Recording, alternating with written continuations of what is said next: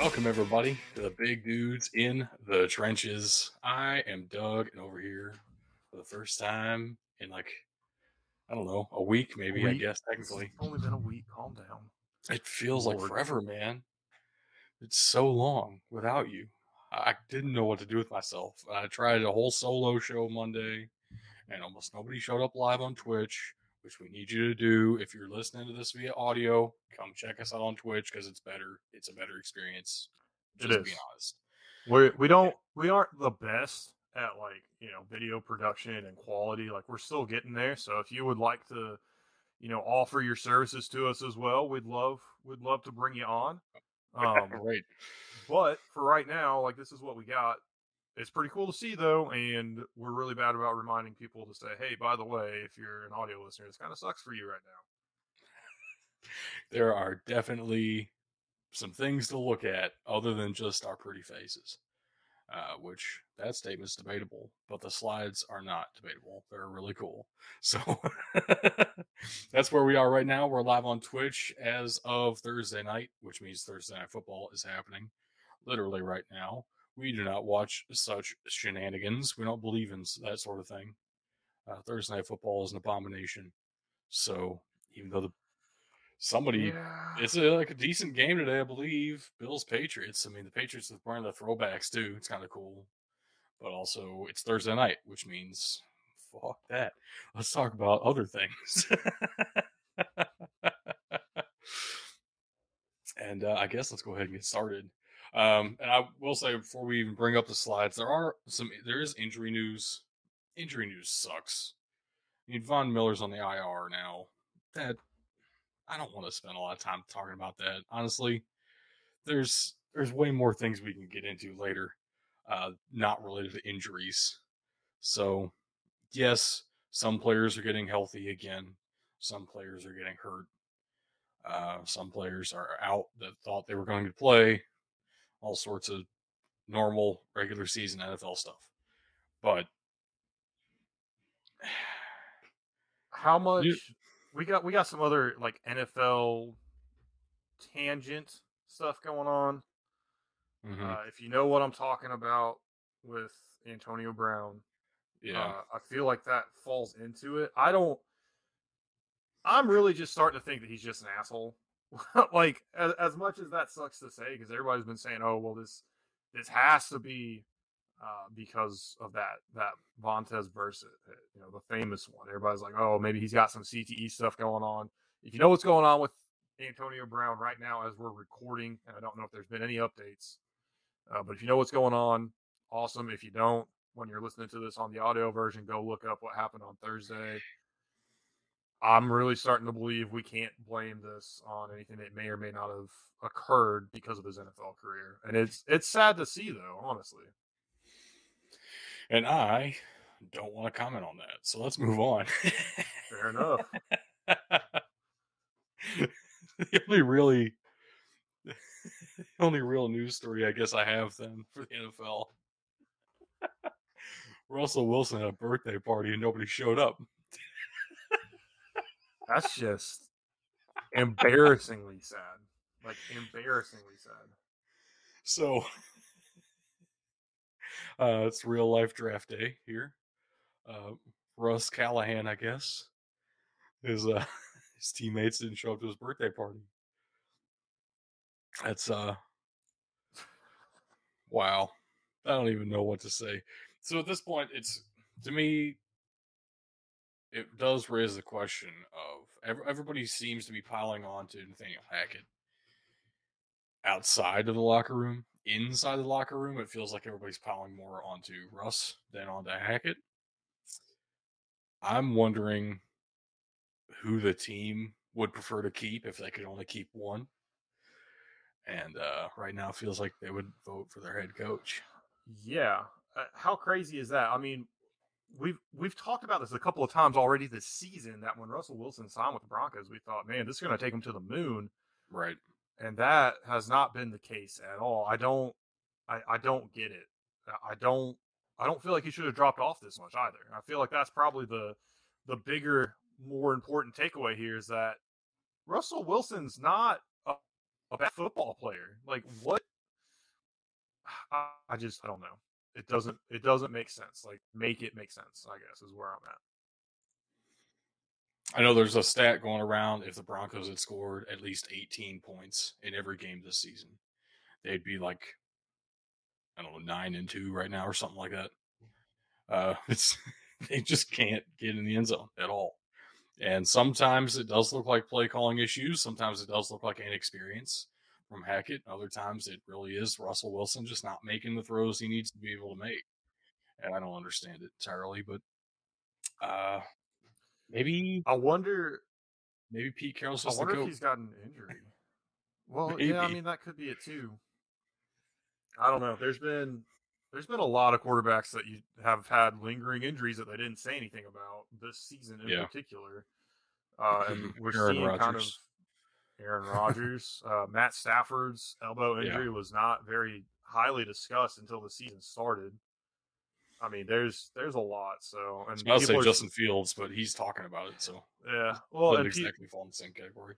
people are suspecting that Josh Allen might have an injury as well too. I mean, I've seen that kind of that rumor kick up a little bit. So I mean, it's everybody. And if you've Nobody's seen immune the to State this. Farm commercials, we know Patrick Mahomes is injured from not getting his jazz bath. That is a thing. All right. So, other than that, really, it's just injury stuff. And it's fun to shit on the Broncos right now. So let's jump into the games. Everybody else is doing it. If your friends were going to shit on the Broncos, would you? Absolutely. Yes. So we like to pick winners of games around here, or at least we try to pick the winners. All of us are above 500 at this point in the season, which feels good. It took me some work to get there. I'm banking on that not being the case very soon, but we shall see.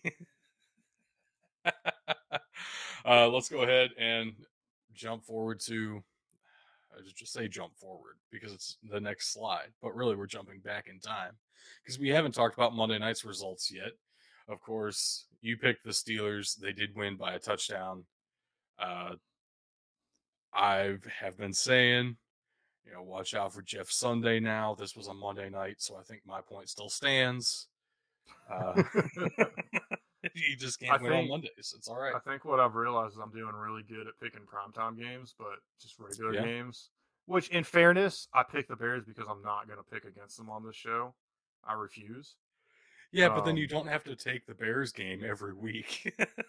I didn't, and I'm not taking them this week. I literally took them because I thought maybe Justin Fields would play, and if he didn't, I was very curious to see how it would shape out. And two of the Bears' best players got hurt, so it worked out horribly. And quit adding logic and facts to my ribbing of you.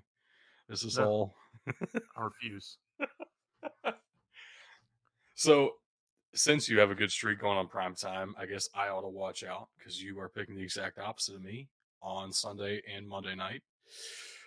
We start off with Sunday night Colts at Cowboys. Hey, it's Jeff Sunday now, man. I'm taking the Colts. Here's the real thing. I am legitimately going to take the Colts every primetime game that they're in the rest of the year, simply because I hate the fact the Colts are in primetime. And it irritates me. This is a really bad team. They don't deserve to be in primetime. And so let's intentionally make fun of them at every opportunity. And I'm going to pick them because it's funny for me to pick them every time because I have the lowest record in the NFL in the pick'ems this year. That's my entire logic. If the Cowboys sucked, this game would get flexed out of primetime, no doubt. Yeah. The problem is I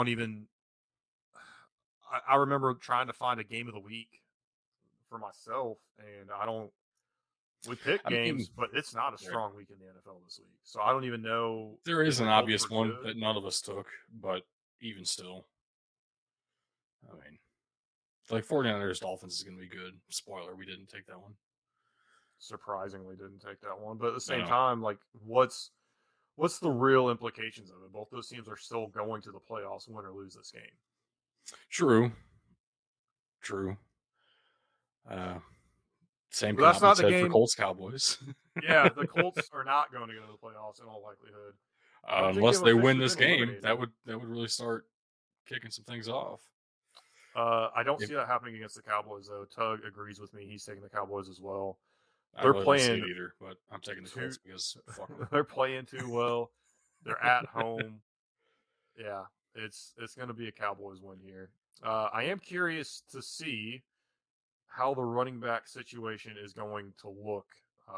Somehow, Yeah. Tony Pollard, doesn't follow up a great performance 4 days later on Thursday on Thanksgiving. Go figure. Who would have thunk? But with the mini bye here and Zeke coming off a great game as well, look out for that Cowboys running attack and out of the backfield really all night. Monday night, it's Saints Buccaneers. You and Tug are taking the Bucks. I'm taking the Saints. I'm going to stick with it. I do feel a little bit out on a limb here. What's your thought process here taking the Bucks? I think both teams are dog shit right now. I'm taking the best player, and he's at home. So I guess that's my only justification here. The Buccaneers have not looked like a complete team. Honestly, if they were in any worthwhile division, they would not be making the playoffs this year. But they probably will because the Saints are equally, if not worse, dog shit. And then you have to pick with playoff Tom Brady. So Right. I don't suspect I'll be picking against the Bucks as the season continues to go on. But I am here, and that's because while Tom Brady is the better player than whoever the Bucks are going to have starting at quarterback, because it's a carousel there right now too, I don't have any faith in the Bucks skill positions because they haven't done anything to make me have faith in them so far this year anyway. So why would that change now? You know what would be absolutely hilarious? Tom Brady lost 2 Super Bowls to wild card Giants teams. Mm-hmm. It would be so just mega mind, galaxy brain moment for the NFL if they got the Buccaneers into the playoffs at like 9-6-1, and then they go on this Super Bowl run and take out the definitively better AFC team. I thought you were going to say have them host the top wildcard team, the Giants, at home, and the Giants just fucking steamroll them. I mean, that would be fun too. Not gonna lie, that would probably be more fun for me. But you can't just not have Tom Brady win the Super Bowl. What is this? Not the NFL? All right, moving along. We're going to take the tinfoil off here, I promise. We got Chargers, Raiders as my game of the week. Tug is taking the Chargers. I am taking the Raiders. For our audio listeners, Doug, who are you going with? I am also taking the Chargers, siding with Tug once again. Wild move. I don't normally do this. But, all right. So I don't like picking road teams. That's kind of a thing of mine, usually, especially when they're relatively tightly contested. Like I do suspect this game will be. It sounds like a decent matchup on paper. But there's something really wrong with Derek Carr this season, it feels like. And it's not just down to Davante Adams. Yes, he's getting the lion's share of the targets. He should. He's 100% more talented than every other player on the team. But it's also like sometimes Derek Carr's forcing the ball to him. Sometimes he refuses to throw the ball to him because it feels like he's forcing the ball to him. There's some weird dynamics that haven't worked out yet. And I don't understand the dynamic there well enough to put any faith in this team. Not that the Chargers are figured out themselves. It's just, I really don't trust the Raiders. Yeah, absolutely. And I get that 100%. If this was a couple weeks ago with Josh Jacobs, still being a little banged up, I'd be right there with you too. But the fact of the matter is, man came to play this past week, and he's frankly the only reason they won. He put the team on his back and then ran 85 yards for a game-winning touchdown. So, and the Chargers don't have any defensive tackles right now. So exactly. And so it might be a little bit of a stretch, but I'm gonna ride with Josh Jacobs and the Raiders, not Derek Carr and the Raiders. So we'll see if this pays off. I know the atmosphere in Vegas is going to be electric, and not just because the Chargers are in town. But we were all kind of hoping that the AFC West would be a worthwhile division to watch, and this game's going to be worthwhile watching, just not for all the reasons we thought preseason. Right, for sure. For sure. My game of the week, I'm putting the tinfoil hat back on, by the way, for this one. So we're looking at Browns at Texans. Obviously, we've been talking about it off and on all year.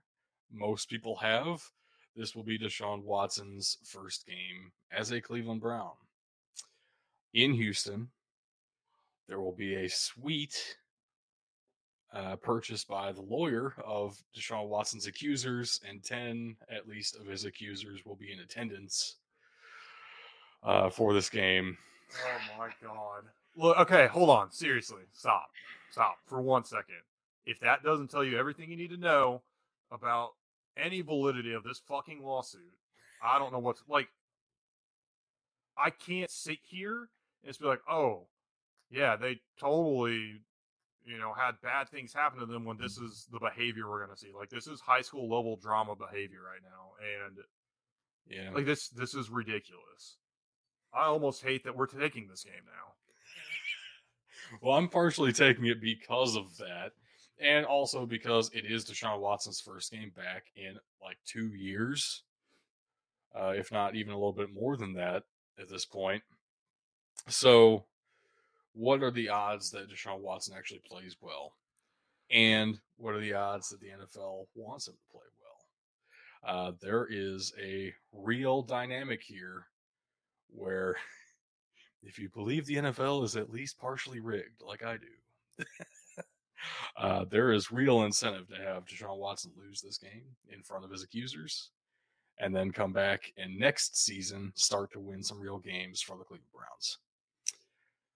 I am taking the Texans on some tinfoil hat bullshit, and I understand it would be an upset, which is why, of course, Tug is taking the Browns. And how about you?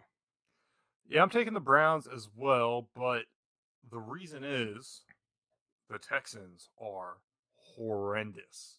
I agree. The Browns are not great. Jacoby Brissett has done enough to keep them mildly in the conversation. They're not completely out of the playoff picture yet. They're on the graphic, so to speak. But more importantly, right, they have not yet been mathematically eliminated. Yes. More importantly, I think there's a large faction that would want Deshaun Watson to play well and win, and that large faction has a sponsorship with Nike and is closely linked to Colin Kaepernick. So if Deshaun Watson wins this one, get ready for more Colin Kaepernick talk, because trust me, it'll be coming. You had a guy sit out for a year and a half. Somehow that's going to relate to Colin Kaepernick sitting out for 5.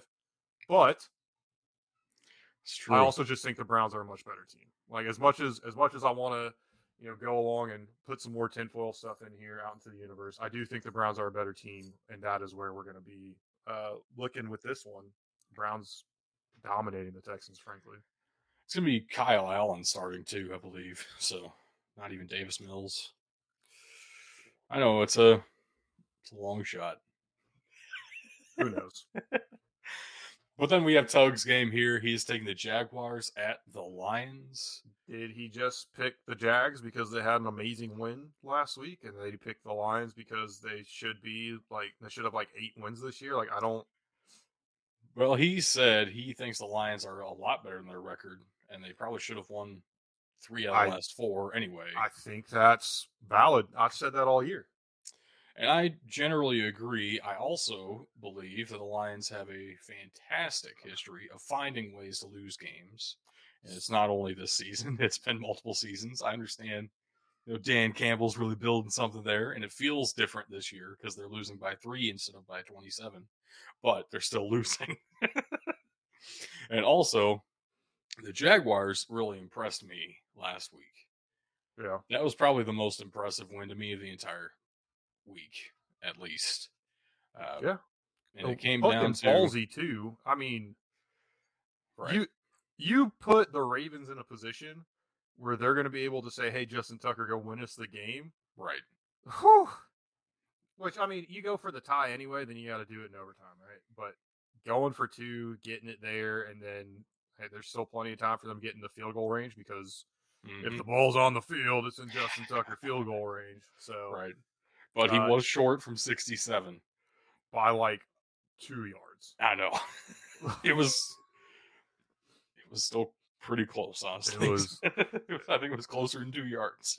Yeah, like maybe 2 feet. But yeah, the Jaguars did win, and it was really impressive. And I think the Jaguars are another team who's better than their record so far this year. They have really started to gel, and not every piece is amazing, but every piece works together, and that's been obvious so far. It really is working for both these teams. I'm going to take the Jaguars simply because I was impressed last week, but it's a toss up to me. Tug and I are taking the Lions, and kind of like we touched on already, both these teams are better than their records, but I think the Lions are much better than their record, and I think they have better talent on both sides of the ball than the Jaguars do. So I've got to roll with the Lions here. And it is at Ford Field, which normally would make me want to pick the Lions. But also, when's the last time they won a game at Ford Field? I don't know. I don't know. My cousin's kid won the game at Ford Field recently, state championship. Shout out. Nice. Your kid lives in the wrong state. Not my kid. My cousin's kid. Your cousin lives in the wrong state. I mean, don't look at me. I'm looking at you because we're on a podcast together. That's the way this works. Let's shift gears a little bit from games to players, and we're gonna go into our fantasy forecast where we're batting a perfect 500 on the year as far as picking players again. Perfect. We cannot get out of this funk here. So I know we've been 500 for like 3 weeks. I know On this, so it's kind of incredible. You can ride with us, you can fade with us. It probably won't be a bad pick either direction. Right, and it doesn't really track. We always get the starts right. We always get the sits wrong. No, it's all over the place every week. We're always half right. Well, some order of things. Yep. So Tug took the wide receivers this week, and he's sitting Curtis Samuel. Washington's been on the rise, but this is a tough matchup, especially in the secondary. He's going to sit Curtis Samuel. Maybe he's right. He also might be inflating his own team a little bit here. I think he doesn't account for the fact that Curtis Samuel has some game-breaking abilities the same way that Tyreek Hill does. Maybe not to the degree, but when you're looking at the Washington offense, Samuel is definitely a 2. Take that as you will. It very well could work out in his favor with Scary Terry getting more of the attention from the secondary. I don't want to sway you one way or another. This is just Tug's advice and kind of my inputs on it as well. That moves us to the start, which if you're watching live on Twitch, you already know who it is. But if you're an audio listener, dragging it out a little bit longer, it's George Pickens for the Pittsburgh Steelers. His relationship with Kenny Pickett, as far as, on the field, that dynamic, it's come a long way, and it's a really, really favorable matchup against Atlanta. I absolutely agree with this start. You should start George Pickens anyway, but this week especially, this one seems like kind of a low-hanging fruit pick here. Moving right along, I took the running backs, and I feel very confident in these. Why is that? My sit is Jonathan Taylor, he's the only shot the Colts have of having a good game against the Cowboys.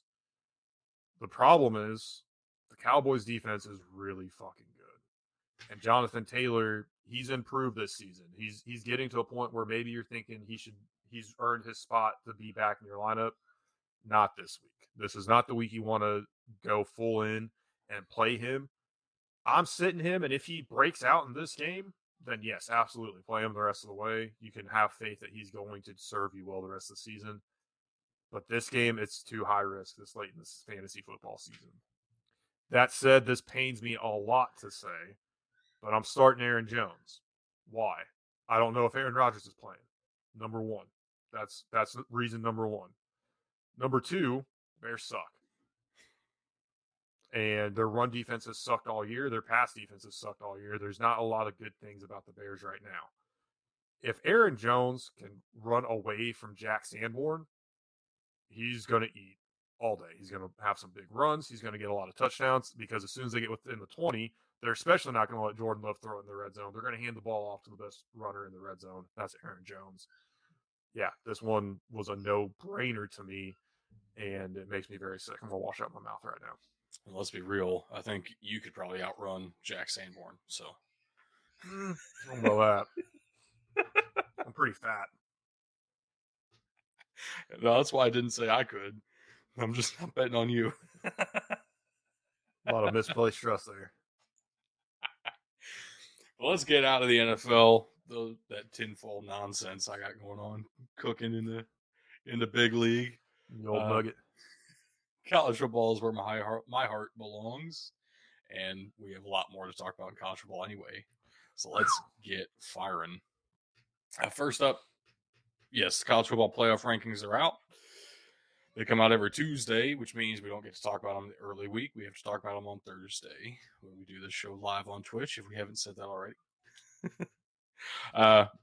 Yeah, makes sense to me. I don't see any real issues with this. Compared to the BDT model, of course, we do have Ohio State above USC, as basically every computer analytic program I've seen has. And I've seen also some discussion that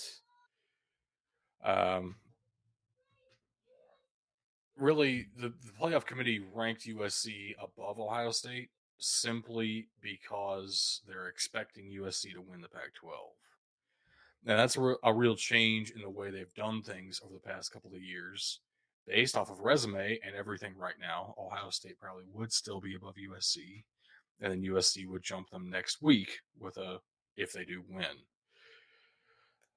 I kind of agree with that sentiment. At the same time, we lost the game by a lot, and I'm perfectly okay with not being in the top four, to be honest with you. I know we're going to talk all the conference championship games later. We might have the first two Big Ten team college football playoff this year. There's several paths to this. I think USC probably is a lock to win the Pac-12, but I'm riding with TCU. I'm spoiling my pick here. I could absolutely see Kansas State winning and the Pac-12 being left out in the cold yet again. I could also see Utah winning, honestly. Yeah. Both are very possible. The other things to note here with the college football playoff ranking, Kansas State breaks into the top 10 with no top 25 wins and 3 losses. Kind of setting up that Kansas State will be in a New Year's Six Bowl, which is interesting to me. Not sure why the committee wanted to make sure that happened. And of course, we have Tulane in our top 10 because the group of 5 gets no love from the committee. I think what's disgusting about our rankings, and then like our rankings are all done with a formula, right? Mm-hmm. So I can only be so upset with it. But Alabama being above Tennessee in our rankings, like I know. Computer did that. There's only so much we can do, right? Right. There is no reason at all that Alabama should be ahead of Tennessee. So I just want to say, person by person vote. I completely agree with you. I also think the order of Penn State in those 3 there is very important to consider, because the computer model has, our BDT trench ratings has Penn State above both of those teams. I don't know if that's realistic necessarily as far as voting would be concerned, but at the same time, if I were actually going to vote this, if I were like submitting a top 25 to the AP or whatever, I would probably have the top 5 the same way the committee does. I would probably go Tennessee, Penn State, Alabama. I'd agree with that. I would probably go Penn State, Tennessee, Alabama, because Penn State's 2 losses are to Ohio State and Michigan, if I'm not mistaken, right? Right.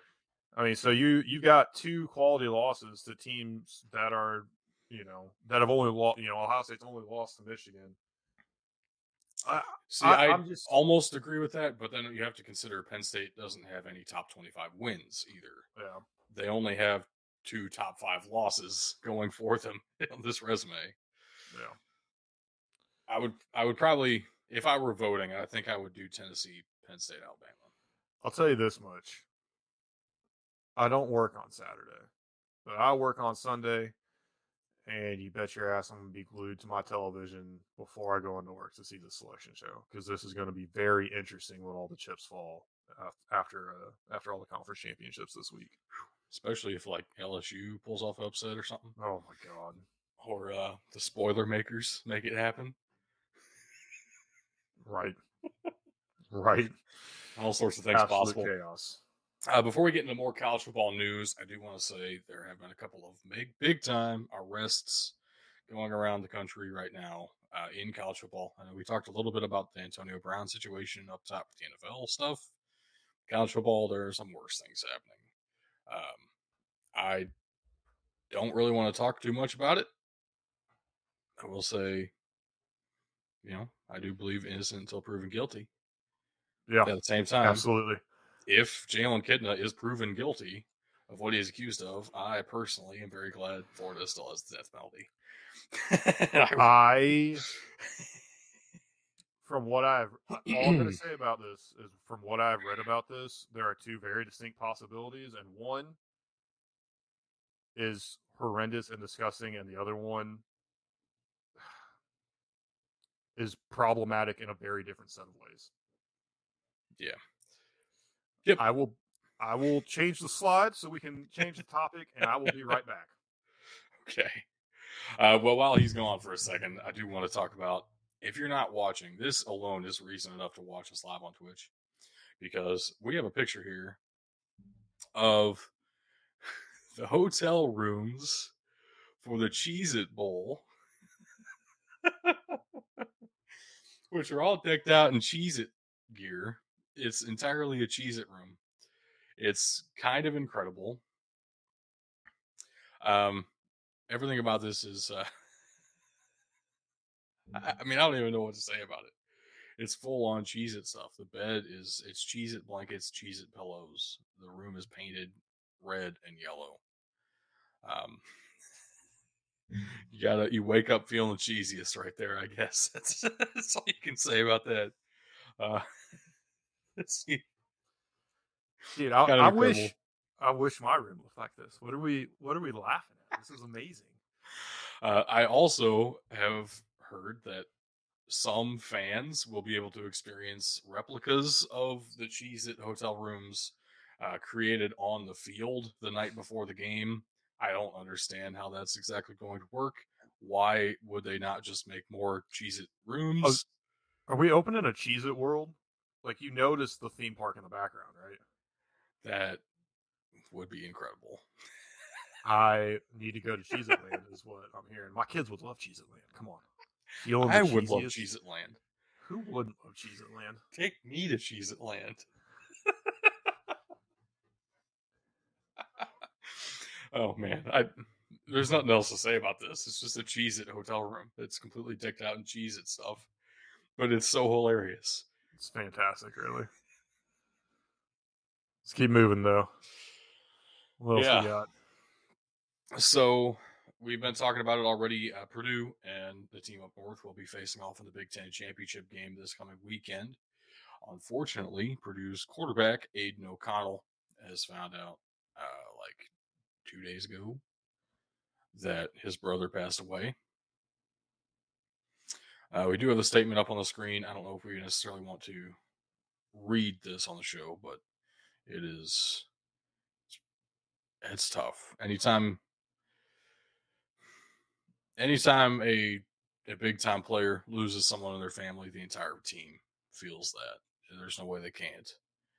And I hope the best for the O'Connell family and for the Purdue team. It's always tough. And I will throw this out here as well. Hats off to the Michigan fan base donating money to the Boilermaker Alliance, Purdue's NIL collective. I don't know if this money will end up going to Aiden O'Connell in particular, or perhaps they're expecting the Boilermaker Alliance to donate this to help towards funeral costs or whatever.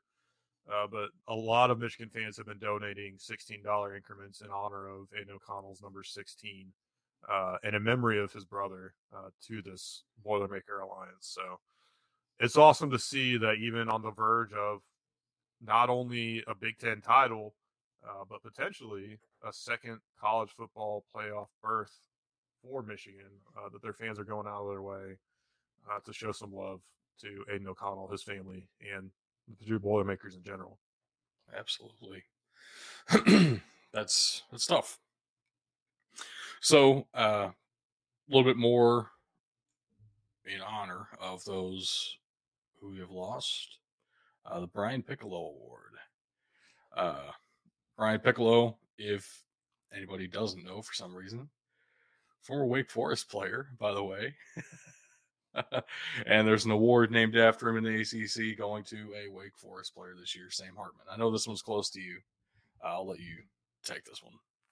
Yeah, so I mean, real short and simple piece on Brian Piccolo. He died of cancer while he was a member of the Chicago Bears.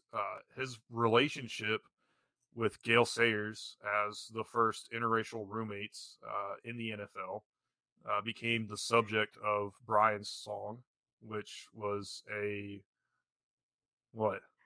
I'm sorry. This is the way my mind works. I related it to that Vine.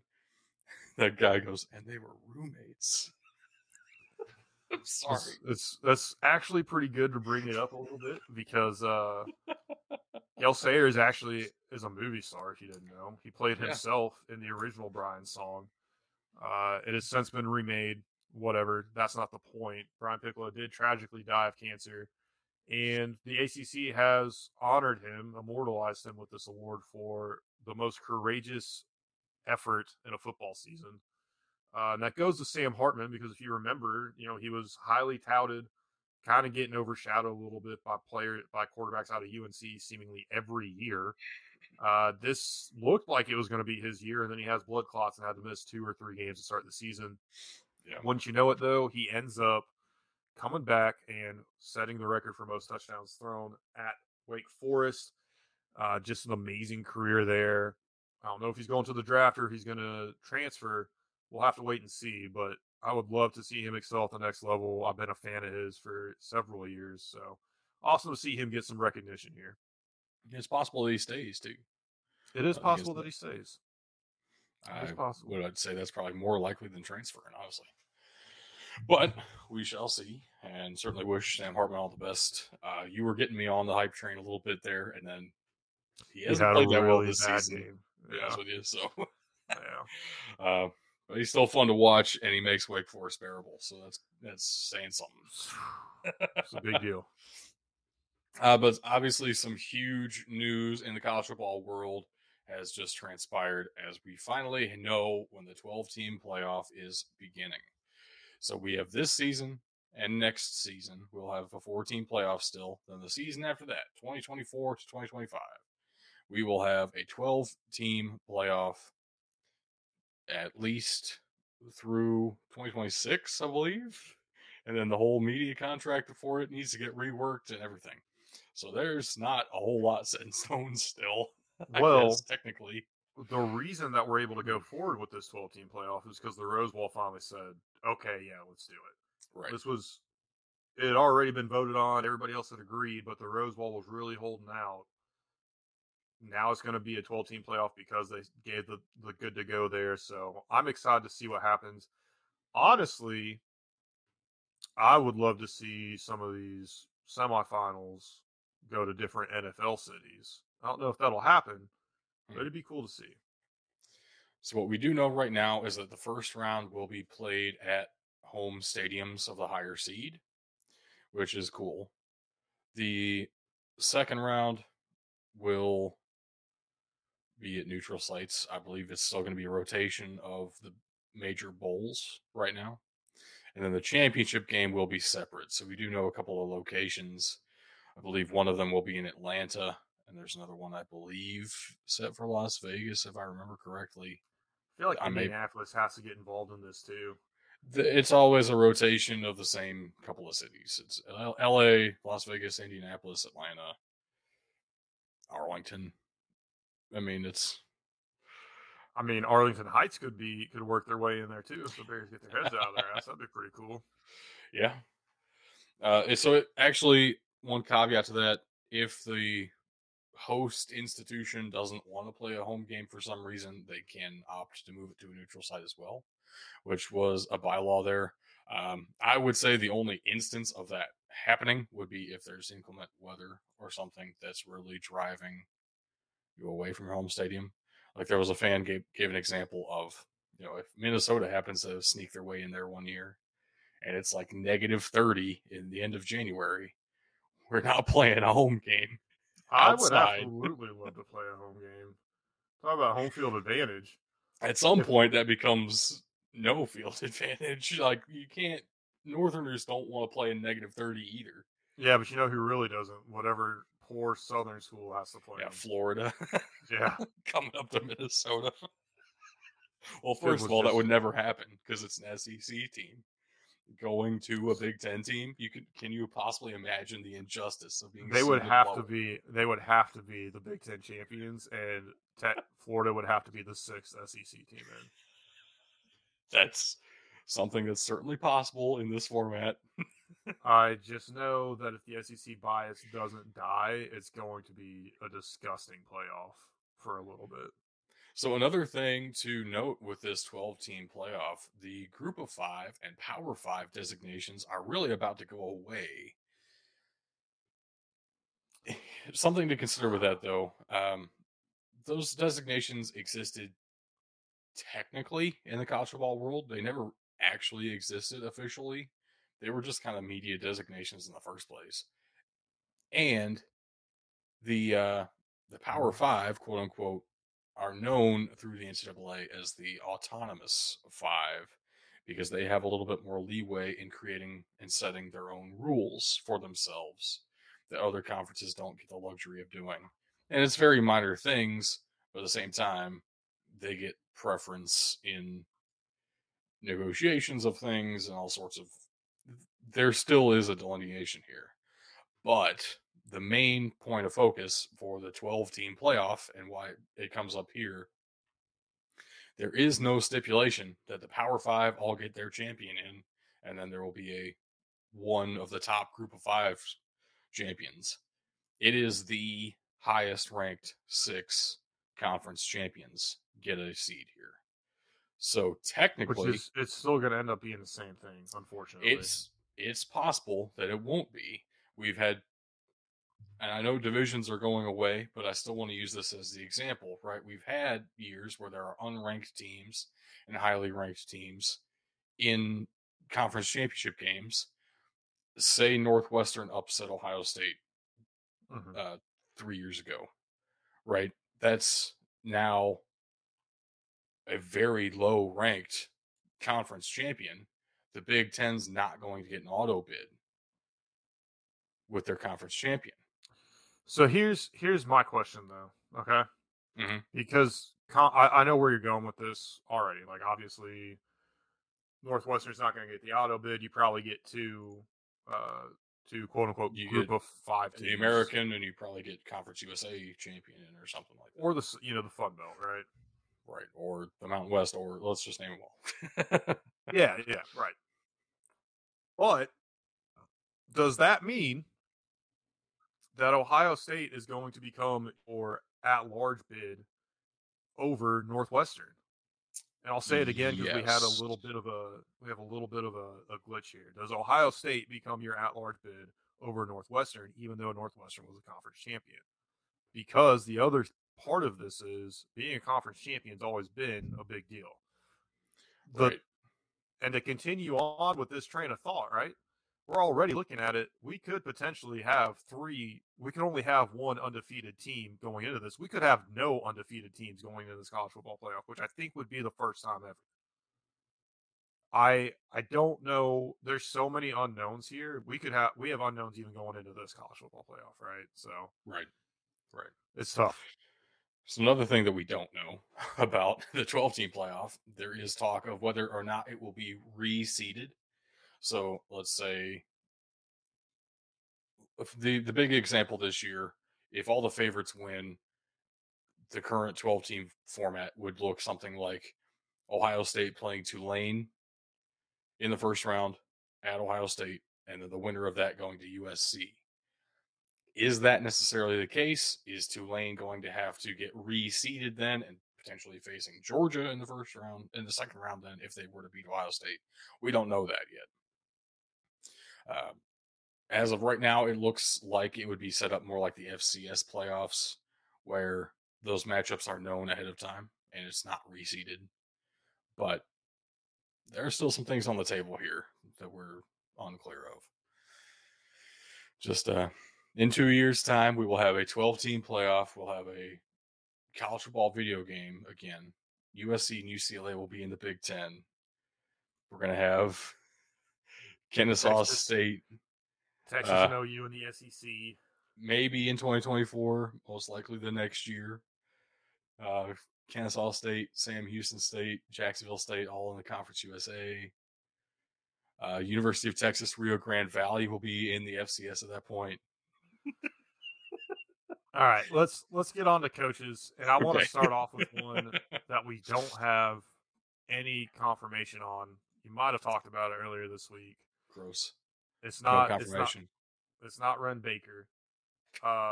But everything swirling about Deion Sanders has been extremely intriguing to me. Yeah, and I don't want to talk about that unless we know something, because there's so much speculation right now that I feel like we can get into a half-hour discussion of what he's potentially going to do. The thing right now that we know for sure, he said he has a contract offer from Colorado, and we also know he has a game this Saturday. So there's kind of... And he said he would let recruits know after the game on Saturday. So he's going to make his announcement after the game on Saturday is my assumption. And I'm going to maintain that I don't think he wants to leave Jackson State, but it's also Deion Sanders. I think he enjoys some of the spotlight here. Even in a recent interview, he said, I've got very strict rules for the players, but I still got to show up to their house with the gold chain. I still got to be prime. Like, I can't be Coach Deion Sanders the whole time. So I think there's probably some of that playing into this. And at the same time, like, he does owe it to his team, and I respect him a lot for this, to finish out the season at least. Finish this game and give all of his attention to them. If Jackson State does win this weekend, though, they would be heading to the only bowl game in the FCS, the Celebration Bowl. So that'd be tough. But it happens all the time. We lose coaches before bowl games. We get new ones in before bowl games. Speaking of which, we have all sorts of hirings happening right now that we know for sure. We don't know for sure about Deion Sanders. We know for sure about some other ones. Starting us off, this is actually an athletic director hire. Wren Baker, coming into West Virginia, has no ties to West Virginia necessarily, but he was an assistant athletic director at Memphis and at Missouri before taking over as athletic director at the University of North Texas most recently, and now getting the job at West Virginia. With this decision also came the announcement that Neil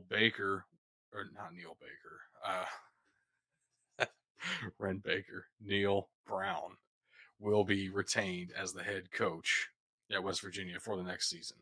There was a lot of speculation that they'd be moving on from him after a disappointing year and not making a bowl game. Wren Baker has said they are keeping Neil Brown on staff. He also is apparently one of his first actions in office was to call Pat McAfee and talk about the state of the program. So I would say you're off to a good start there. At least you understand your biggest connections and you need to keep up with your alumni. Absolutely. And Pat McAfee's show is fantastic. So good on him. Next up, we got Brent Key dropping the interim tag, taking over full-time at Georgia Tech. There was a whole lot of talk about all kinds of potential moves that Georgia Tech was going to make. Essentially came down to, hey, this guy appears to be working. He's getting through to our players and has us on the right track. We actually were competitive against Georgia for the first time in a while. Not only that, but we won a lot of games with Brent Key, surprisingly, that we didn't expect to win. And we weren't doing that before. So let's keep this guy.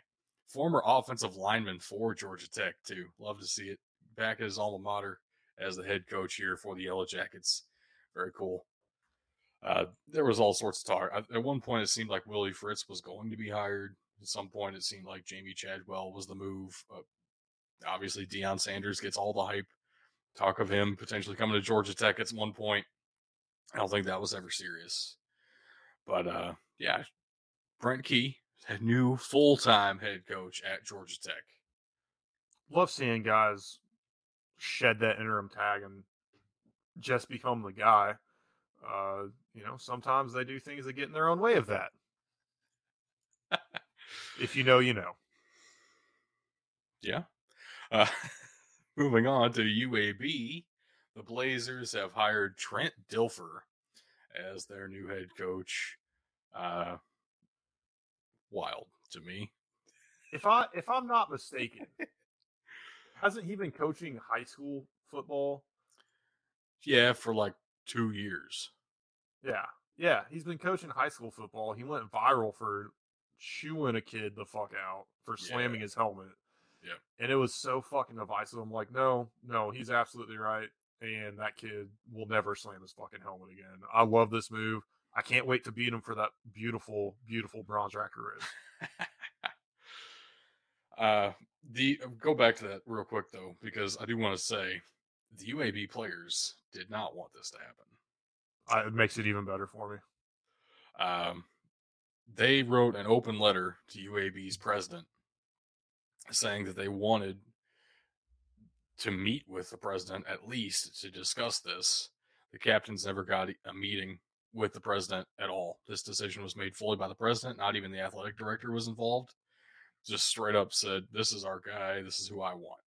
So the players wrote this open letter to the president of UAB saying, hey, we respect your time and schedule. At the same time, your secretary said you didn't have time to talk to students ever for like 2 weeks there. What's going on? What's up with that? Also, this is a quote from the letter. I thought this was interesting. This team loves Coach Vincent, their interim head coach, Bryant Vincent. This team loves Coach Vincent and believes in him. He is our head coach. He's a great leader, and we follow him. We have had memorable moments throughout the championship seasons and bowl wins, but we have never been closer as a team nor had a tighter brotherhood than we do now. That is a roaring endorsement for their interim head coach. Kind of tough. I don't even believe he got an interview to be the full-time head coach. So, Trent Dilfer, watch out for the transfer portal. Yep. If Vincent gets picked up somewhere, there they go. And as we go to this next coach, shout out Crazy Frog. Thank you for subbing. 2-month sub streak here. Hey, nice. Next up, we have Tom Herman, head to the Florida Atlantic Owls. Okay. If you know Tom Herman, you probably remember him as the head coach of Texas. He was the head coach of Houston before that, did very well, won a Peach Bowl. With Texas, won a Sugar Bowl, won 4 bowls actually as the head coach of Texas, and got fired because he wasn't winning enough. And if I remember correctly, he also wasn't beating OU. That is correct, but nobody was at the time, so doesn't matter. Sucks to suck. True. I don't think Texas has been as good as they have been since they fired Tom Herman. At the same time, they seem to be on the right track. I don't know. We'll see what happens with Sark.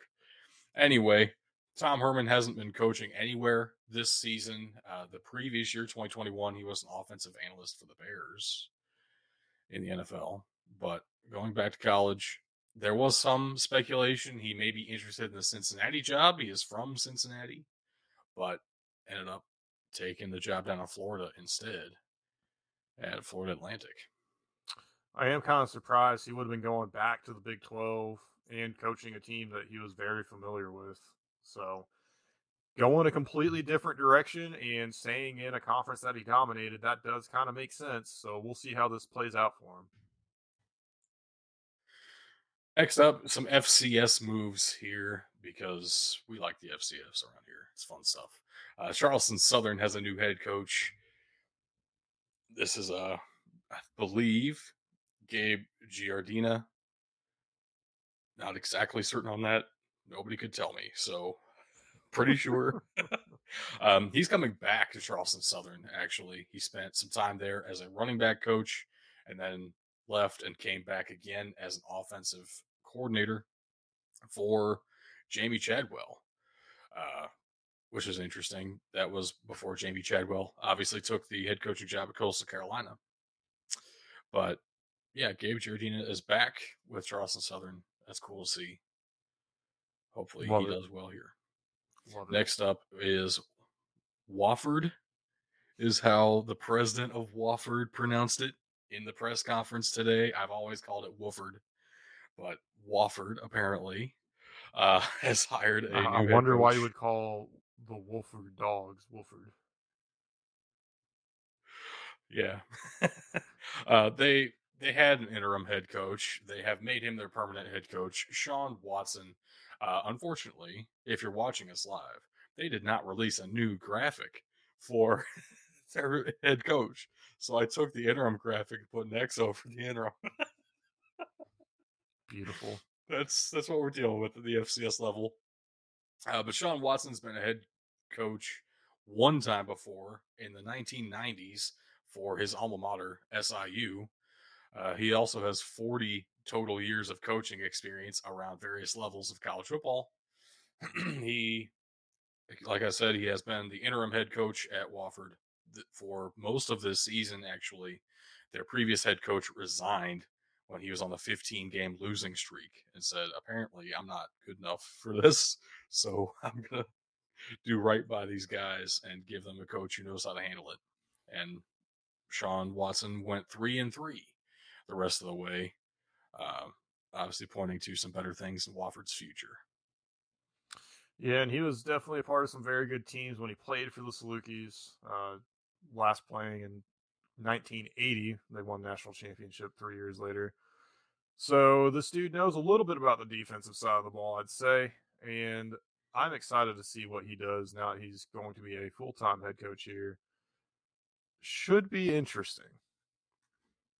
Yeah, we've seen a couple of old guys get jobs, and sometimes it's worked very well, and sometimes it's just been there's a reason they didn't get those jobs before. We'll see what happens. One last thing here out of college football, though, before we jump to the games this weekend. We have the Japan US Dream Bowl 2023. This is incredible.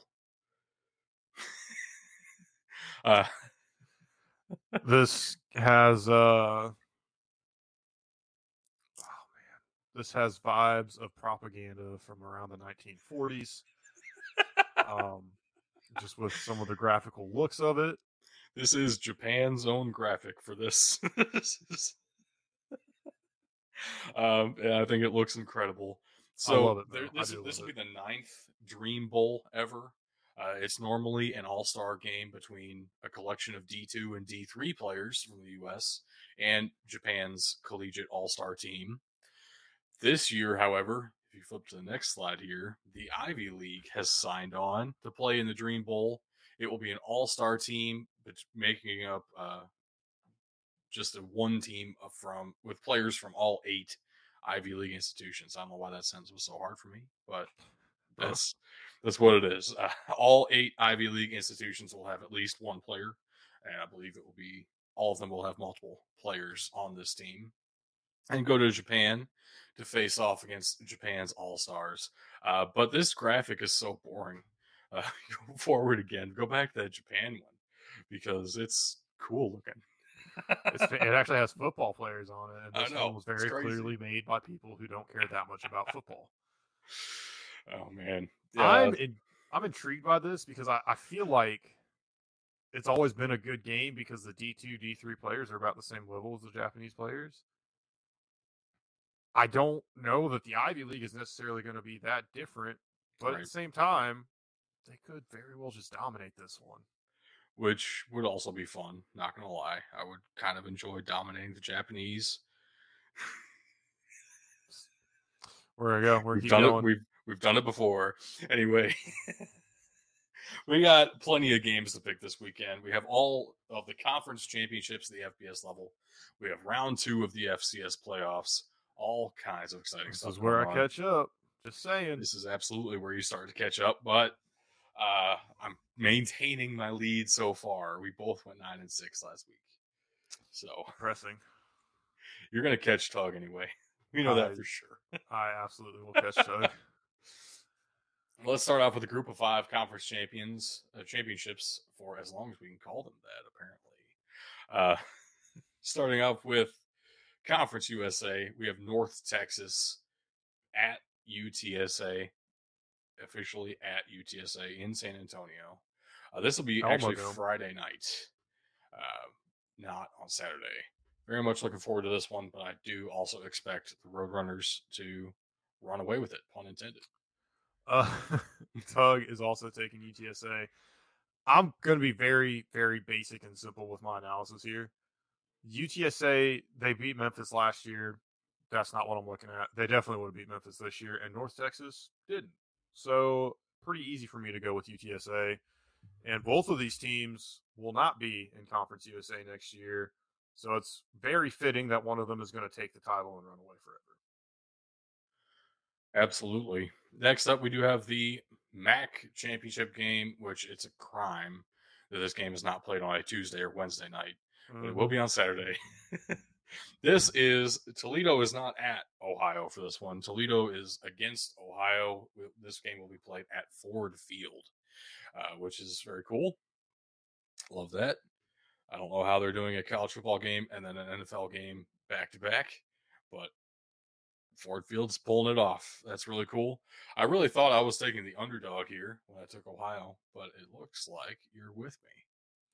I am with you, and maybe I'm getting gassed up by my friends that are Ohio fans. Maybe, that probably is a little bit of it at least.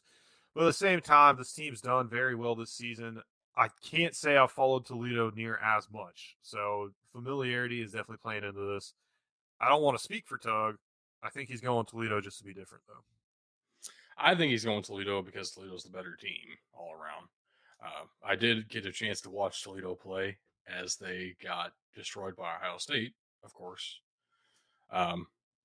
But they really do have a couple of good pieces there. And the big thing for Ohio, Rourke is out. Their quarterback all year, record-setting quarterback, is out.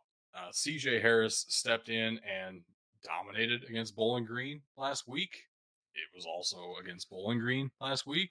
Which is insane to say because 5 years ago, Bowling Green was fucking dominant and they've fallen off a goddamn cliff. It's a shame. So I'm kind of taking a wild shot here with Ohio, but I kind of like it. I obviously feel good about it. Yeah. Next up, we have the American Athletic Championship. This is Saturday at 4 on ABC, going head-to-head with the SEC Championship game. What are they thinking? UCF will be at Tulane. This is in New Orleans. Love to see it. I got to be honest here. I'm picking UCF to win this game purely out of obstinance because I picked UCF to win the AAC in preseason, and they have a chance to do it. Also, Tulane did win in the regular season, no, UCF won the regular season matchup. Which is scary now. It's hard to beat a team twice. I'm not changing it. Give me the Golden Knights. Tulane's a better team. They're not the Golden Knights. They're the Knights, but they're golden. So they are golden. Fuck them. I agree. Absolutely. The refs have no incentive to help them this year, so I don't see it happening. Legitimately, UCF will, when they were in a position to really help and elevate the conference by doing well, they got calls. You saw it last year with Cincinnati too. You're going to see it in this game with Tulane. I'm just being honest. The refs in the other game going on at this time are just fucking awful. These ones have an agenda. For that reason, I'm going with Tulane. Tug's going with Tulane too. He's watched a couple AAC conference championship games with me, and he will completely back up what I'm saying. So I don't know if that's exactly why he's taking him, but for what it's worth, he's taking the Green Wave with me. I like the Green Wave a lot, and I love this story. I don't know. It is a little bit more than just the preseason pick. I really do feel something here, but it is scary that UCF won the regular season. I do also think that Tulane has improved throughout the season. That is true. And they've been on the come up for several years. This is just kind of going to be the capstone and the cornerstone. Look, do I think they'll get referee help because UCF is leaving? Yes. Do I think they'll get referee help because the conference has a lot more to gain with Tulane winning this game than losing? Yes. But at the same time, that's also motivation for the players. Like, that's bulletin board material, and then you add that they lost in the regular season game. They've got a lot of momentum coming into this one. Yeah, I think Tulane is by far and away the obvious choice, even if you take out all of my, I'll say it, tinfoil hat conspiracies against the American Athletic Conference here. I mean, understandable. Moving on, though, we do have the Sun Belt Championship game. Coastal Carolina at Troy, which is in Troy, Alabama. Coastal Carolina really has been Montgomery, Alabama. Yeah, but it's at Troy. Yeah, yes, that's what I meant. You knew what I meant. Anyway, Coastal Carolina has definitely been on a down year, it feels like, compared to where they were last year. At the same time, they're still really good. Troy's almost come up out of nowhere here to dominate the Sun Belt West in a way that I really didn't expect them to, even though I said before the season started, Troy was a team to watch out for simply because of how much I like that defense. And that defense has really proven some things. The offense has come to play a lot more than I expected as well. I'm taking Troy here, and I really do think they will be the favorite in this one. And at home. Tug has also taken Troy. I didn't go this way because I was really conflicted, going back and forth a lot, and I'm just not feeling Troy all the way. I think there is something to be said for how this team has come up, but that experience, the moment getting too big, might get to him a little bit, and that might be the little bit that Coastal Carolina needs to win this one. Because you're absolutely right, Troy is the better team. But there's a lot of intangibles that I'm taking into account here that I think is going to benefit CCU a lot. Another sneaky fact that may have helped my Troy pick here. It appears Jamie Chadwell is leaving for the head coaching job at Liberty. Which may affect some things. We don't know that yet, and I didn't say that officially. It's not been announced anywhere, but that would change some things. Next up, we do have the Mountain West Championship game.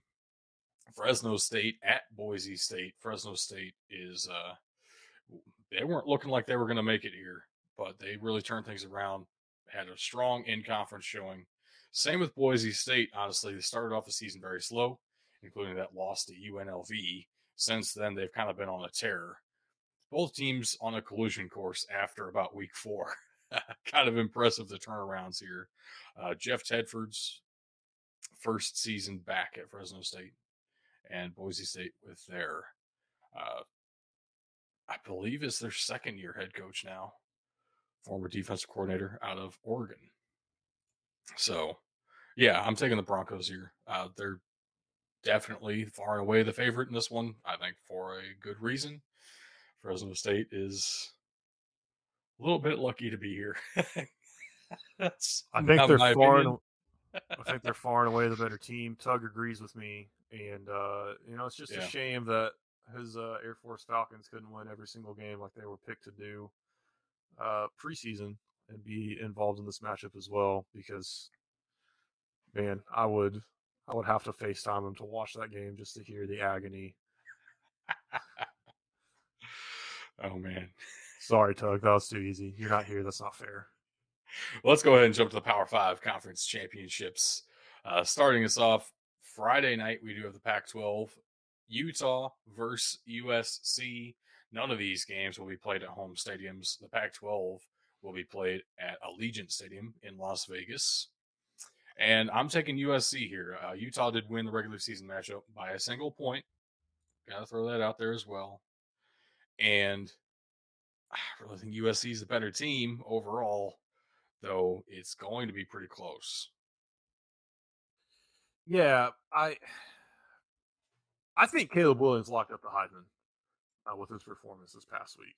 Yeah. And so you got a guy that's probably their Heisman Trophy winner looking for revenge. I mean, we've seen the ability he had last year, and it's just elevated so much this year. I don't want to say this one's a lock, but I feel very in all the games that we agree on that we picked together, I think this one is probably, I would say it's at least as secure as another one of the ones we took. There's definitely two in that first spot. I think is a tie for that first spot lock. Tug, of course, going with USC as well. Yeah, this one it seems pretty obvious to me, but then again, you never know what's going to happen. And Utah, they've been a interesting team. They've lost games that they should have won, and they've won games and looked amazing. They've looked unbeatable. So it's tough, but I'm going with the Trojans.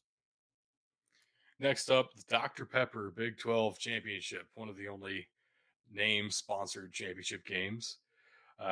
Kansas State against TCU. This one will be played at AT&T Stadium in Arlington, Texas.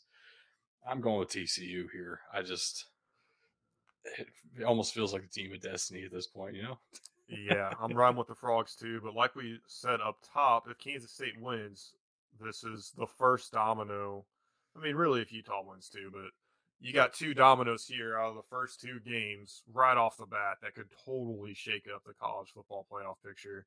Tug is taking Kansas State. I don't know if that's because he believes it or because he wants the chaos. Look, I think there's a real argument to be made for Kansas State. It's just absolutely because you know I don't want to change this into a college football playoff talk. That's where I'm struggling. TCU has just eked out too many wins. They've had way too many one-score games. It's gonna catch up to them eventually. It has to, right? But what if it doesn't? What if they ride this, right? So I think they'll at least be able to ride it out through here. Kansas State has a lot of flaws on that team, and they might just show themselves even more in this one. So, yeah, I'm going with the Hypnotoads. Let's do it. Next up, we do have the SEC championship game, LSU at Georgia, as what it would have been. And it kind of is anyway. It's at Mercedes-Benz Stadium in Atlanta. Home game. Neutral site, technically. Quote unquote. Yeah, we're all going Georgia. It's just yeah, this is the other one. This one's got to be as close to a lock as possible. I mean, see, this is on the same level as Utah USC in my opinion. LSU, the fact that they made it here, amazing, and they made it here with 3 losses, even more amazing. Right. And what's pathetic is if they somehow pull this off, they will absolutely be on the outside looking into the college football playoff. But 2 teams that didn't sniff the playoff with 2 losses could potentially get it, or sniff the conference championship with 2 losses, could potentially get in. And that's disgusting to me. And I hate the SEC for it. That's the way the cookie crumbles. Ridiculous. Next up, we have the Big Ten championship game. This is one of the night games on Fox. Will be played at Lucas Oil Stadium in Indianapolis, as it is almost every season. I suspect that's going to change, actually. Once USC and UCLA join the conference, I bet the conference title game goes to the Rose Bowl, which would be fun. But for right now, I think it's the most appropriate thing, honestly. For right now, it's in Lucas Oil. Of course, we're talking about Purdue at the team up north. I say at. They're the lower rated. The team up north is higher rated team here by far. Obviously, the big favorite. I do want to point out one stat here, which is fascinating.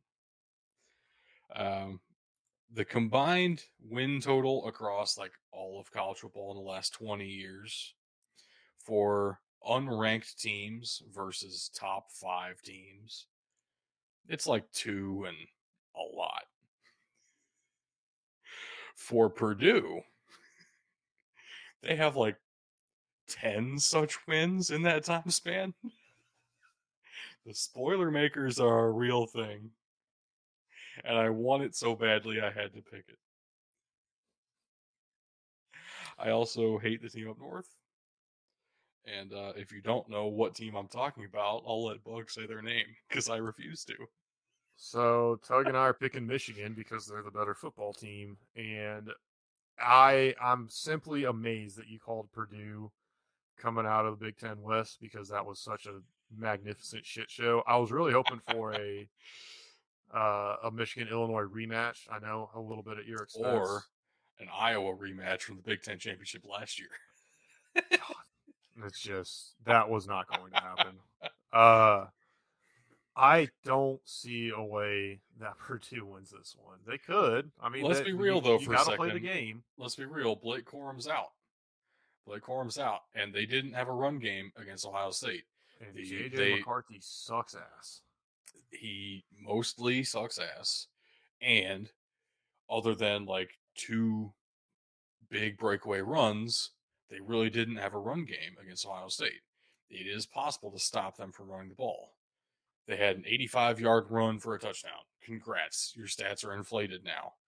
It doesn't mean you dominated the line of scrimmage. So maybe there are some weaknesses here that Purdue can't actually exploit. I don't think it's as crazy as it sounds on the surface. I think it is extremely unlikely. At the same time, it's Purdue. And if this were played at Ross-Ade Stadium, I think we would all pick Purdue. If not, you're insane. I will give you this. There is a lot to the JJ McCarthy is a bum. He has not looked great in the past 2 games where they've needed help to beat Illinois, frankly. And right. Yeah, I don't know what's been going on with Ohio State in the second half of the game the past 2 years. Yeah. But it's just been, I'm sorry, it's been a fucking pretty bad. Joke. Yep. It's been a joke. I don't get it. Yep. I'm sorry I missed Monday. I don't want to reopen that wound. Yeah, ACC title game, Clemson versus North Carolina. I'm going to say it right up front. North Carolina is not a football school. Clemson is. The Subway ACC championship game, our other named one. Nice. They sold their Subway soul. Forever. I want Subway now, thanks. You're welcome. Thank the ACC. That's who you should be thanking. I will. I might have to get a sub on Saturday then. Or maybe you could watch Clemson against North Carolina. This will be at Bank of America Stadium in Charlotte, North Carolina, which actually is kind of neutral site for them. Surprisingly neutral, considering one of the teams is in North Carolina. Chapel Hill and Clemson are pretty equidistant without looking at a map. I feel like it's relatively close. Yeah. Yeah. I will say, yeah, like you were saying, North Carolina is not good. Clemson's not good either, but at least they're not North Carolina. So, I mean, I will agree too. We're all picking Clemson. We might just be going with the name that we're more comfortable with here. But we've all been burned by North Carolina players in the past. Right. I mean, me more than anybody. The only one that's really come out and done anything memorable is Julius Peppers. And fun fact, the Tar Heels don't have a guy like that right now. They have Drake May, who couldn't beat NC State last week. So yeah. And the Tigers are having issues as well. DJ Uiagalelei is not the guy that they want him to be. And I don't know if he's your starter next year. I really don't know. I appreciate Dabo riding with him this season. Yeah. Man, I don't know how you keep him next season. But what I will say is that defense still brings some physicality and toughness up front. UNC is not going to get punched in the mouth 2 games in a row. Tinfoil hat moment on DJ Uiagalelei still starting quarterback. I actually believe this could be a legitimate recruiting tactic that Dabo Swinney is trying to employ in order to get his brother, Mateo Uiagalelei, to come to Clemson. Because right now, the Uiagalelei family is not very happy with Clemson. And, if they stand by DJ that closely, maybe they get a star defensive end out of the deal. because Mateo is fantastic. But also, that's a little conspiracy. I don't think it's really going to happen. Fun speculation. But that's it for the FBS. We have a whole second round of the FCS playoffs to get to, and oh boy, we are really setting ourselves up for disappointment here. I am. Oof. If you can see the slide, we all came to these conclusions independently. We did not come together and make these picks at the same time. But all three of us picked all of the same 4 teams to win each of these 4 matchups. So let's get started. First up, New Hampshire at Holy Cross. Holy Cross coming off of a surprisingly dominant 11-0 regular season, getting themselves a bye in the playoffs. New Hampshire, as I've said multiple times already, a couple of weeks in a row, New Hampshire really surprised me they were not good for the past several years, and just this season they really came on strong and had a great showing against Fordham in the first round. But man, I really do think Holy Cross is a buzzsaw the Wildcats are not ready for. I completely agree. We've talked about New Hampshire a little bit this year. They've been ranked at various points throughout the season. Mm-hmm. Holy Cross has been ranked all season, and it's never been anything but about what a juggernaut they are. They definitely deserve to have the ranking that they've gotten here. I think probably a lack of history is the only reason they aren't number 1. And that's probably and their conference isn't necessarily the best. That's true too. Tug's going with Holy Cross too, and I think it's probably a lot of that same familiarity with how much we've talked about them this year that's brought him to that conclusion. Yeah. And New Hampshire being the 4th team out of the CAA to get in the playoff. Yeah. It's not like they're playing the CAA champion here. Next up, we have Furman at Incarnate Word. Again, Furman, one of those teams that has really been impressive this season. Kind of came out of nowhere. The Paladins have played extremely well. A lot of credit. At the same time, damn, Incarnate Word looks good. Yeah. UIW has caught my eye from the beginning of the season. I've said it before. I say it every time I talk about them. The way they dismantled SIU to start the season, if that didn't catch your eye as an FCS football fan, I don't know what will. Right. They haven't really slowed down, and they're getting to do this again at home. Oh, they got a lot of things going in favor of them. And, oh, by the way, we talked about their quarterback on this show. Have you seen his numbers? I don't even know if when the NCAA game comes out, I'll be able to do that. So you gotta hand it over to UIW right here. And you know what I say, Lindsey Scott for Heisman, but that won't happen. Anyway. Walter Payton. He could get the Walter Payton. I think he could do it. Maybe. We'll see. Next up, Gardner Webb at William and Mary. I think, again, same kind of scenario. Gardner Webb really impressive this season with an extremely difficult schedule. 3 losses against FBS opponents, and all 3 of them relatively close as well. They were 6-5 coming into this thing, very misleading with those very close losses to Liberty, to Marshall. It's not bad teams to lose to here. Mm-hmm. Yet again, though, William and Mary really feels like a buzzsaw here. The CAA champions, the Tribe, have been very, very good. I don't know how else to describe it. I will say this, which, by the way, Tug agreed with us on UIW, and he agrees with us on William and Mary here, in case anybody doesn't understand what we're talking about, that we took all the same teams for these 4 games. I had a hard time with this one and the next matchup as well. If you're an audio listener, you got to wait until we get there, so I'm going to draw it out a little bit longer. But it's kind of like what you said. The 3 losses for Gardner Webb, they're against FBS opponents. I feel like that's got to drive them a little bit, but man, William and Mary has looked incredible all season. So, right. Give them credit that they've hung in those games, and they have experience in tight games and tough contested contests. At the same contested contests. Wow, great use of words. Contested matchups. There you go. Yes, saved you. Really difficult opponents that they've gone against. It's impressive, and it is noteworthy, and it's deserving of respect. There's a reason they got in the playoff. At the same time, William and Mary's good. Yeah. And William and Mary might win one or two of those games that Gardner Webb couldn't pull out.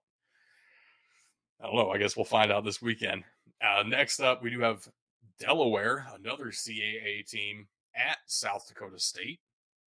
South Dakota State is your Missouri Valley Football Conference champions this season, going a perfect 10-0 in the FCS.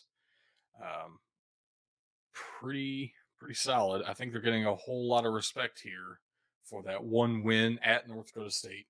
Gotta say, I respect them a lot for that game too. But being the number one overall seed in this tournament, a lot of it based off that one game. Delaware has looked pretty solid throughout the season, a little bit up and down at times, but mostly solid, mostly dominant, except for when they've faced the top tier of the CAA, which I think we're going to see that again. I'm picking the Jackrabbits simply because it feels like, again, another tier, right? William and Mary was able to dismantle this Delaware team. I think South Dakota State's at least on par, if not better than William and Mary. And that's ultimately where I'm ending up as well. Delaware is a fine team. They've been a great team in years past. I struggled to take South Dakota State because I knew I was taking 4 home teams in a row, but they are on a completely different level. You know, we talked about the Missouri Valley Football Conference kind of being the SEC of the FBS or of the FCS for a couple of years. South Dakota State and North Dakota State are basically like Alabama and Georgia. They're always vying for that top spot. Right. And the rest everybody of the else hates them just the same way, too. So. Exactly. And the rest of the conference fights to try and be up as high as they can. And sometimes they are. Sometimes they're absolutely the best. Other times they get credit that they might not deserve, which is why I think South Dakota State got this number 1 seed in the tournament here. All that to say, as much as I would love to go with Delaware here, I really can't. I completely agree with everything else that you said about South Dakota State in this one.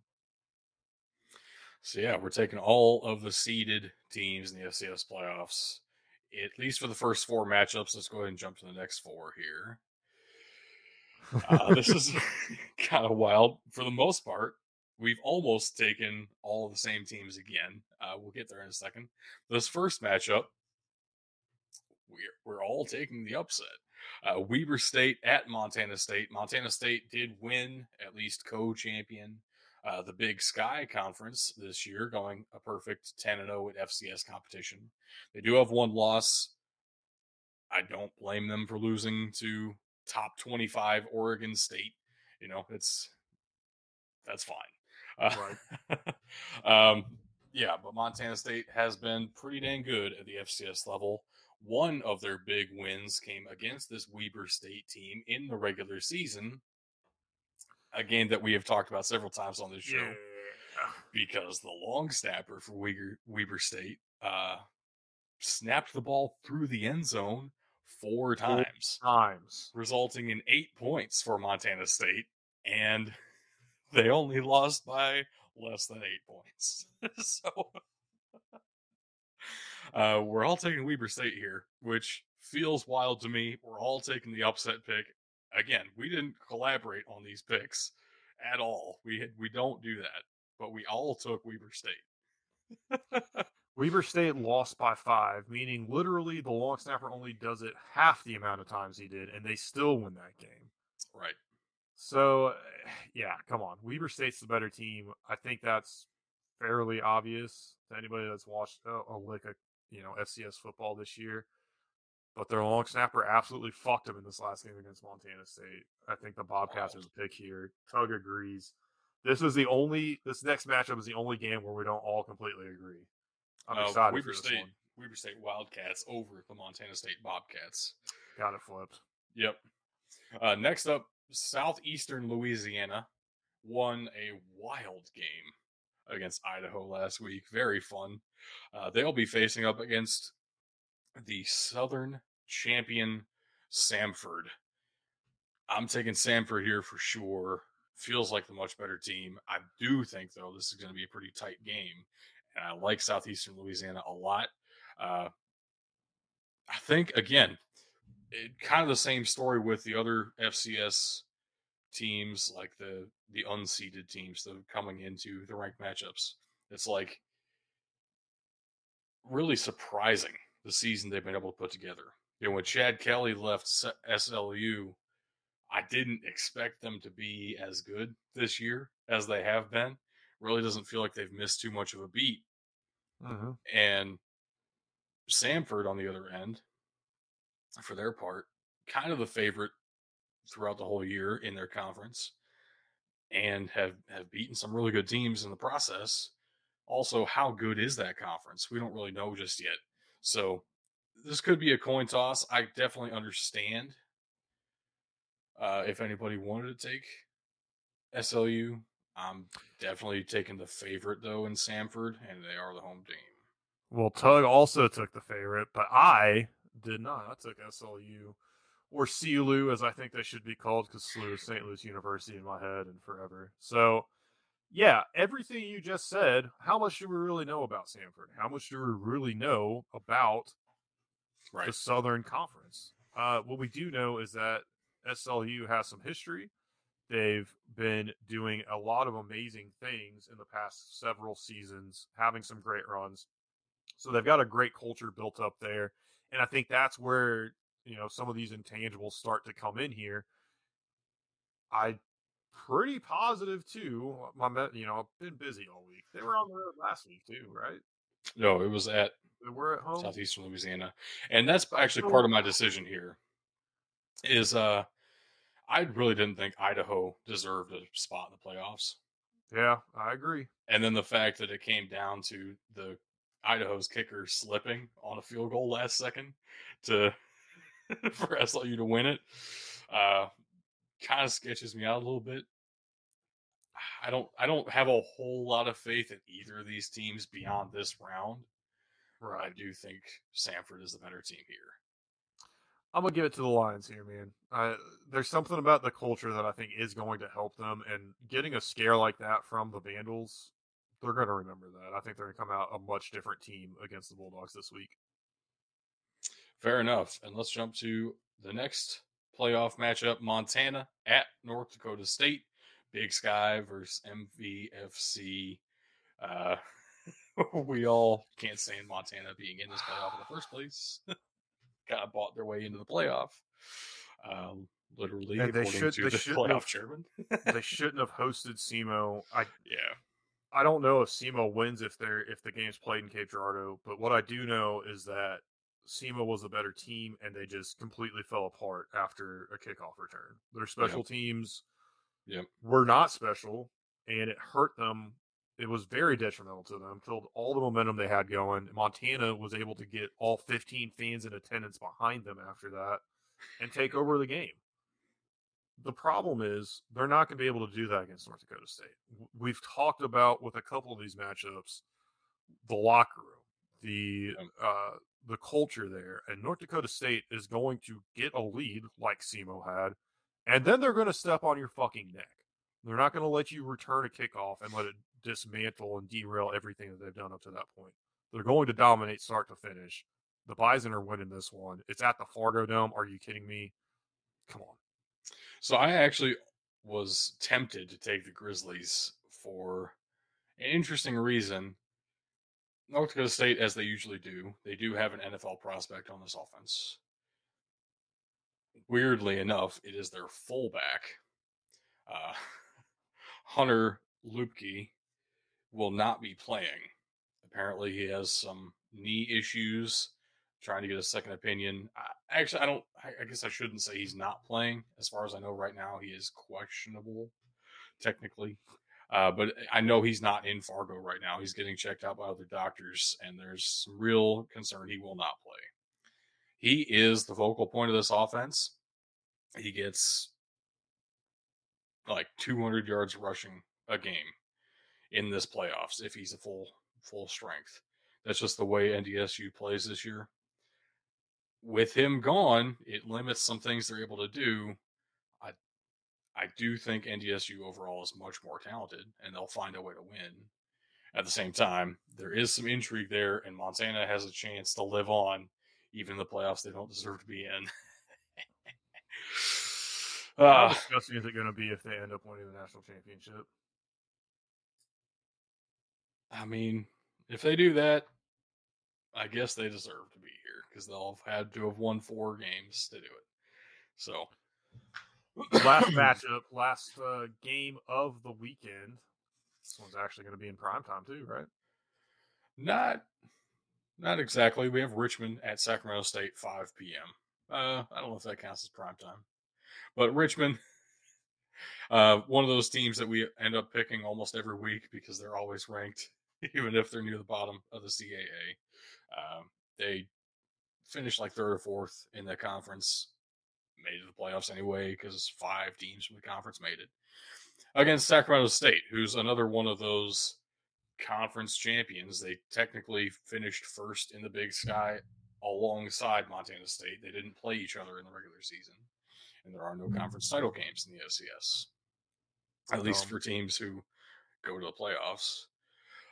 So Sacramento State is undefeated, 11-0. They got a bye week heading into this one. It's against a Richmond team who has looked vulnerable at some times, is very focused on pass first. I think Sacramento State's a more balanced team and more talented all around. I'm taking the Hornets here. What do you got? Yeah, Tug agrees with us here because I'm also taking Sacramento State. And we both said as well, they probably deserve to be the number 1 ranked team in this tournament and just aren't. So I don't it hurts picking against the Spiders. I've loved going with Richmond as many times as I have this year already.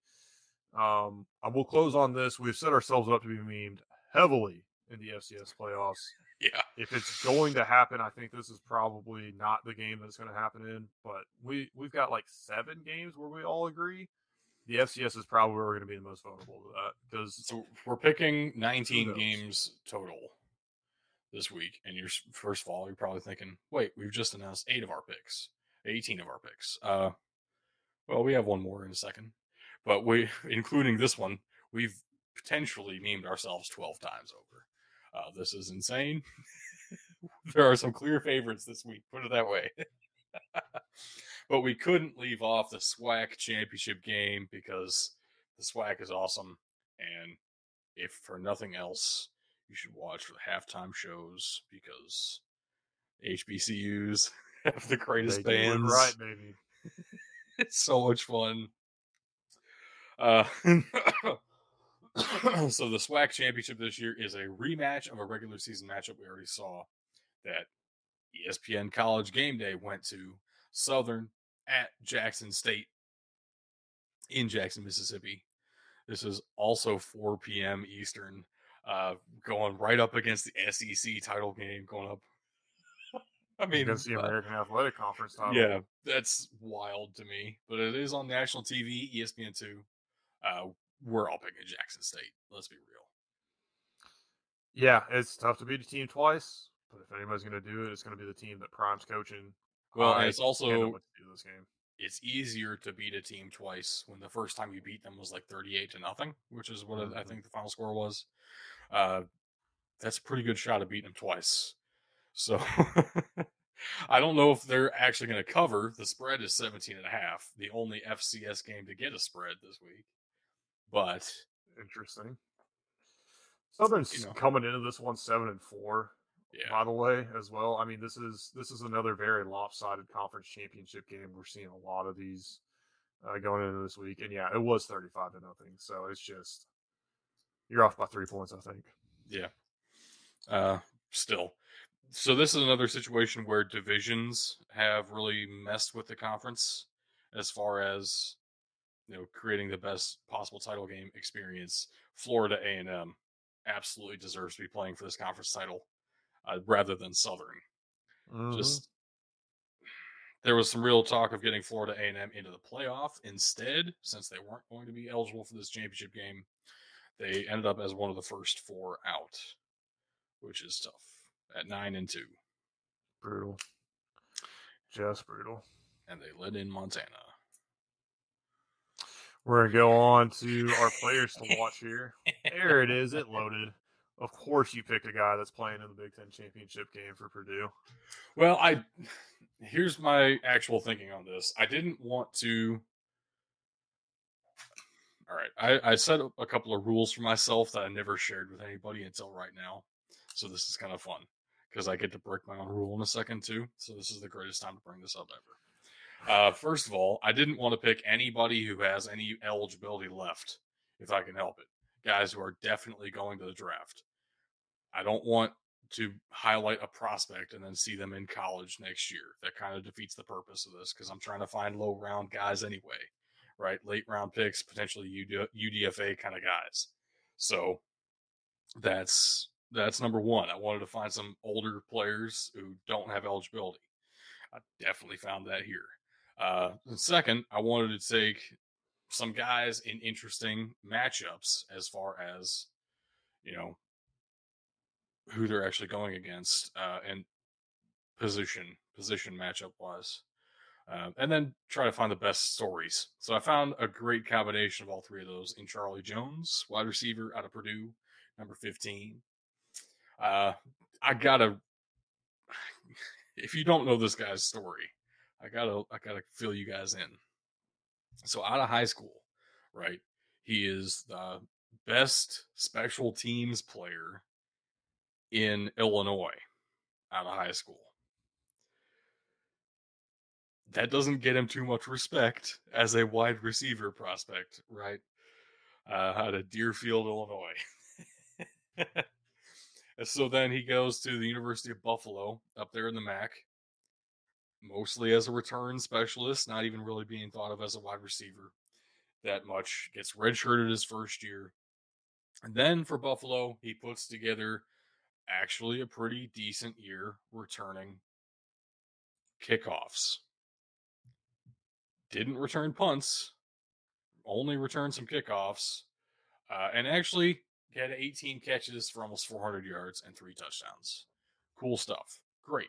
Get you some looks at some bigger programs.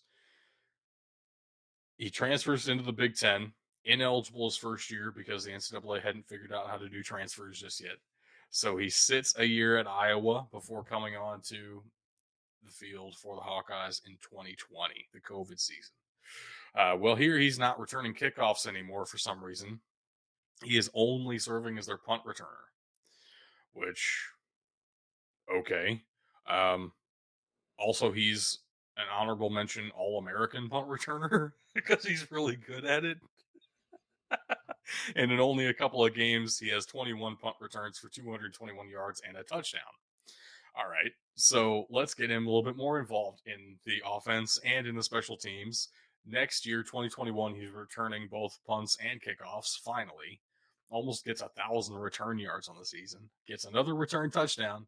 Also sees the field at wide receiver. 21 catches, 323 yards, and 3 touchdowns yet again. Pretty decent. He also understands if he wants to get serious consideration for the draft, he needs to put in some work at receiver. You're not going to get drafted as only a kickoff specialist, right? Get versatile, multiple different ways you can be utilized. You have a lot better chance of getting drafted. He is now considered to be a top 100 prospect in this draft because of the work he's put in at Purdue. Grad transfer to Purdue, his last season of eligibility, even with COVID year. He redshirted in 2017, man. He's been in college a long time. But Purdue this year, he has team conference lead in catches and yards and touchdowns. Leads the team, leads the conference. He is currently in the top 5 in the NCAA in receiving yards. Currently number 3 in the NCAA with 97 catches. Currently tied for number 3 in all of college football with receiving touchdowns, 12 of them. At the same time, he's still returning kickoffs, 22 returns for almost 200 yards. This dude has been a revelation for Purdue. They really thought they were losing some things. A couple of wide receivers go and a couple of drafts here. Need another guy for Aiden O'Connell to throw the ball to. In comes Charlie Jones, a guy nobody really knew how good he was at receiver. And it turns out he's one of the best in the entire country. really incredible. I love this for He's Charlie gonna look Jones. great in navy blue. You might be I'm able to sold. get him in like the third round, so that's even better. Exactly. I'm sold. Stay in his home state. That'd be fun. I'd love it. I'd love it. That'd be my guy. And we saw with Ohio State some of the best receivers again in the country. Marvin Harrison was getting covered very tightly, right, by these team up north corners. If Charlie Jones can create some separation here, that's going to bode extremely well for him because it's a direct week after comparison against who are considered to be the best wide receivers in the country, the best wide receiver room overall in the country in Ohio State. So if Charlie Jones can do some things that Marvin Harrison Jr. and Emeka Egbuka and Julian Fleming couldn't do, that's just going to speak even louder. Charlie Jones is going to keep moving up the boards. Absolutely. On the defensive side of the thing, this is where I'm breaking my own rule because I've already highlighted a Fresno State player in the past. I like taking guys from different schools every week. But this is on the different side of the ball. So Jalen Moreno-Cropper at wide receiver several weeks ago. I'm taking defensive end David Perales from Fresno State this week. Number 99 on that defensive line. Big man, 6'3". I think he's listed at 255. He probably plays a little bit more like 265, 270-ish at times. He plays bigger, but he also plays very fast.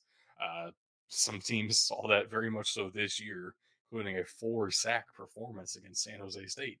Which is insane because I only have 1 sack. Oh, I have a lot more sacks to show you from David Perales here. He has so many. Insane. It's unreal. But once again, part of my process for picking prospects to watch out for, a lot of P's in that sentence. Part of my thought process is trying to find some of the best stories in all of college football. And I really think David Perales fits the bill here. If you're looking at this slide, you'll notice that's a really weird looking logo in 2017. What in the world could that possibly be? Junior college. That is a junior college. So he graduated from high school in his hometown of Merced, California, with actually pretty high academic honors. So why is he going to a JUCO? Because nobody recruited him to play football. He wasn't even considered to be a legitimate prospect in football. He also only played like 2 years at high school. So he comes out to JUCO in his hometown, Merced College, the Blue Devils, and just simply dominates for a season. They win the state championship in 2017, his only year there. Which is how California JUCOs do it because they don't want to be part of the NJCAA for whatever fucking reason. They're assholes. It's very fucked up. It's the California Community College Athletic Association. It's ridiculous. Go watch, if you don't watch Last Chance U or you don't watch Last Chance U basketball, the last 2 seasons and the only basketball season take place at JUCOs in California. It's a stark contrast to the first 2 seasons of Last Chance U. Just how it's ridiculous, really. Anyway, sorry. His JUCO season, 64 tackles, dude. As a defensive end, 17 of those tackles are for loss. Forced 3 fumbles. I believe he recovered 3 fumbles as well. And had 14 sacks. Really crazy because I believe the rest of the defense combined has 10. That's right. That's a math joke for you. Think about it. Next year, he actually gets some offers. Turns out he goes a little bit north, Sacramento State. That is fantastic. He's finally playing D1 football. Unbelievable because consider he's only played football like 3 years at this point. He is on the all-academic team for the CCCAA. Like, he's doing well in school. It's just he has finally decided he wants to play football now and is really good at it. So finally getting to a D1 program, Sacramento State. He starts all 10 games, technically his freshman year at a D1 program, and made at least one tackle in every single game, which is very impressive. 7.5 tackles for loss, 2.5 sacks, and another forced fumble. Now, he's doing it again. He's very good at a D1 level. Let's get him into a higher level program. So he transfers once again. This time, because it's D1 to D1, he has to sit out a year. But he goes south. Legitimately, if you look on a map, here's Merced, California, his hometown. North of it, about an hour drive, Sacramento State. South of it, about an hour drive, Fresno State. Kind of cool. He's going to really hate being so far away when he's playing for Chicago next year. So 2020 is, of course, the COVID season, but it's his first year eligible with the Bulldogs here. They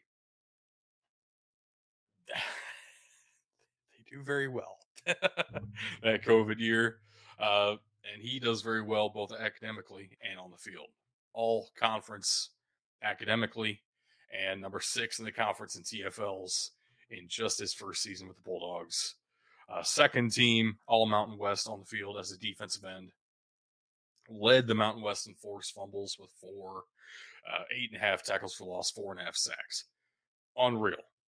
Next season, 2021, he's a team captain now. 45 tackles. Again, he's doing it. He's achieving it at the highest level of college football. 13.5 tackles for loss, 7 sacks, 3 forced fumbles. Yet again, just a one-man wrecking crew on the defensive line.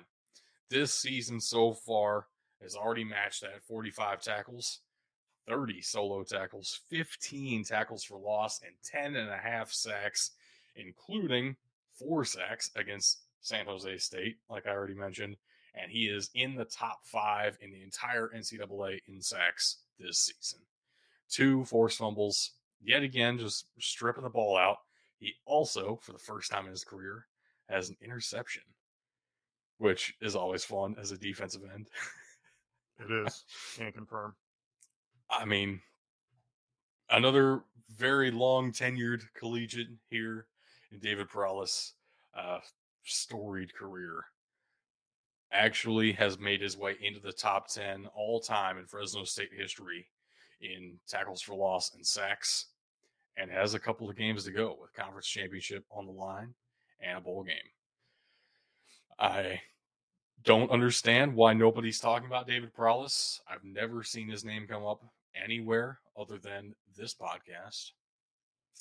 And I really think he should be getting some recognition because he has played phenomenally at 3 different schools, 3 different levels of football, and still has some fresh legs about him. Hasn't played football his entire life. So I think just highlighted 2 guys that would be amazing for the Chicago Bears right now.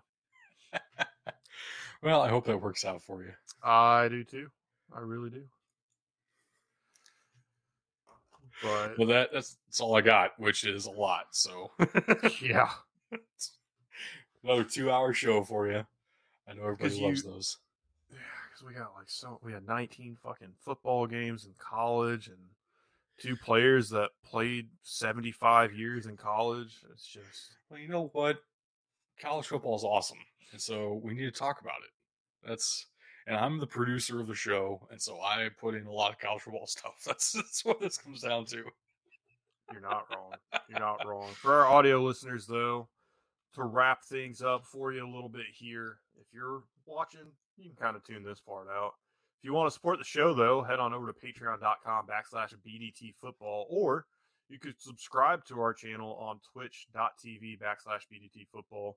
Find us on Twitter @BDTfootball, facebook.com/BDTfootball. Go to Instagram. It's a little bit different. Instagram.com/BDT_football. Make sure to get that thing in there. We have a website. It's pretty bare bones. If you go check it out, let us know what you think and think of ways to make it better. That's bdtfootball.com. if you want to give us that feedback or get any questions in on the show that you want us to talk about, send an email to mailbox@bdtfootball.com. And last but not least, we finally got our own YouTube link, youtube.com/Big Dudes in the Trenches. It was twitch.tv/Big Dudes in the Trenches. Those are both all one word, nothing crazy going on there. You're going to have to go down into the description of this podcast to find our Discord link because I'm not reading that off. It'll confuse you, me, and everybody else listening. It's been going. It's been going across the bottom too. So just watch on Twitch. We're pushing it hard. Do it. Listen to us. And yes, wow, what a great podcast. Hey Doug, I got a question for you. Yes. Answer. What's the Grinch's favorite band? Ooh. Do you want like I'm assuming this is a joke, but I'm also thinking like, what would a real answer be? He's probably an emo kid. He's probably at a MCR. Potentially, but I was told that it's The Who. See, that's a way worse answer. If you can just picture the Grinch listening to Black Parade. I can. I think that fits too well. All right. We doing Tug's thing? Fuck that. I'm out of here. All right. Peace out, Girl Scout. Y'all have a good one. We will see you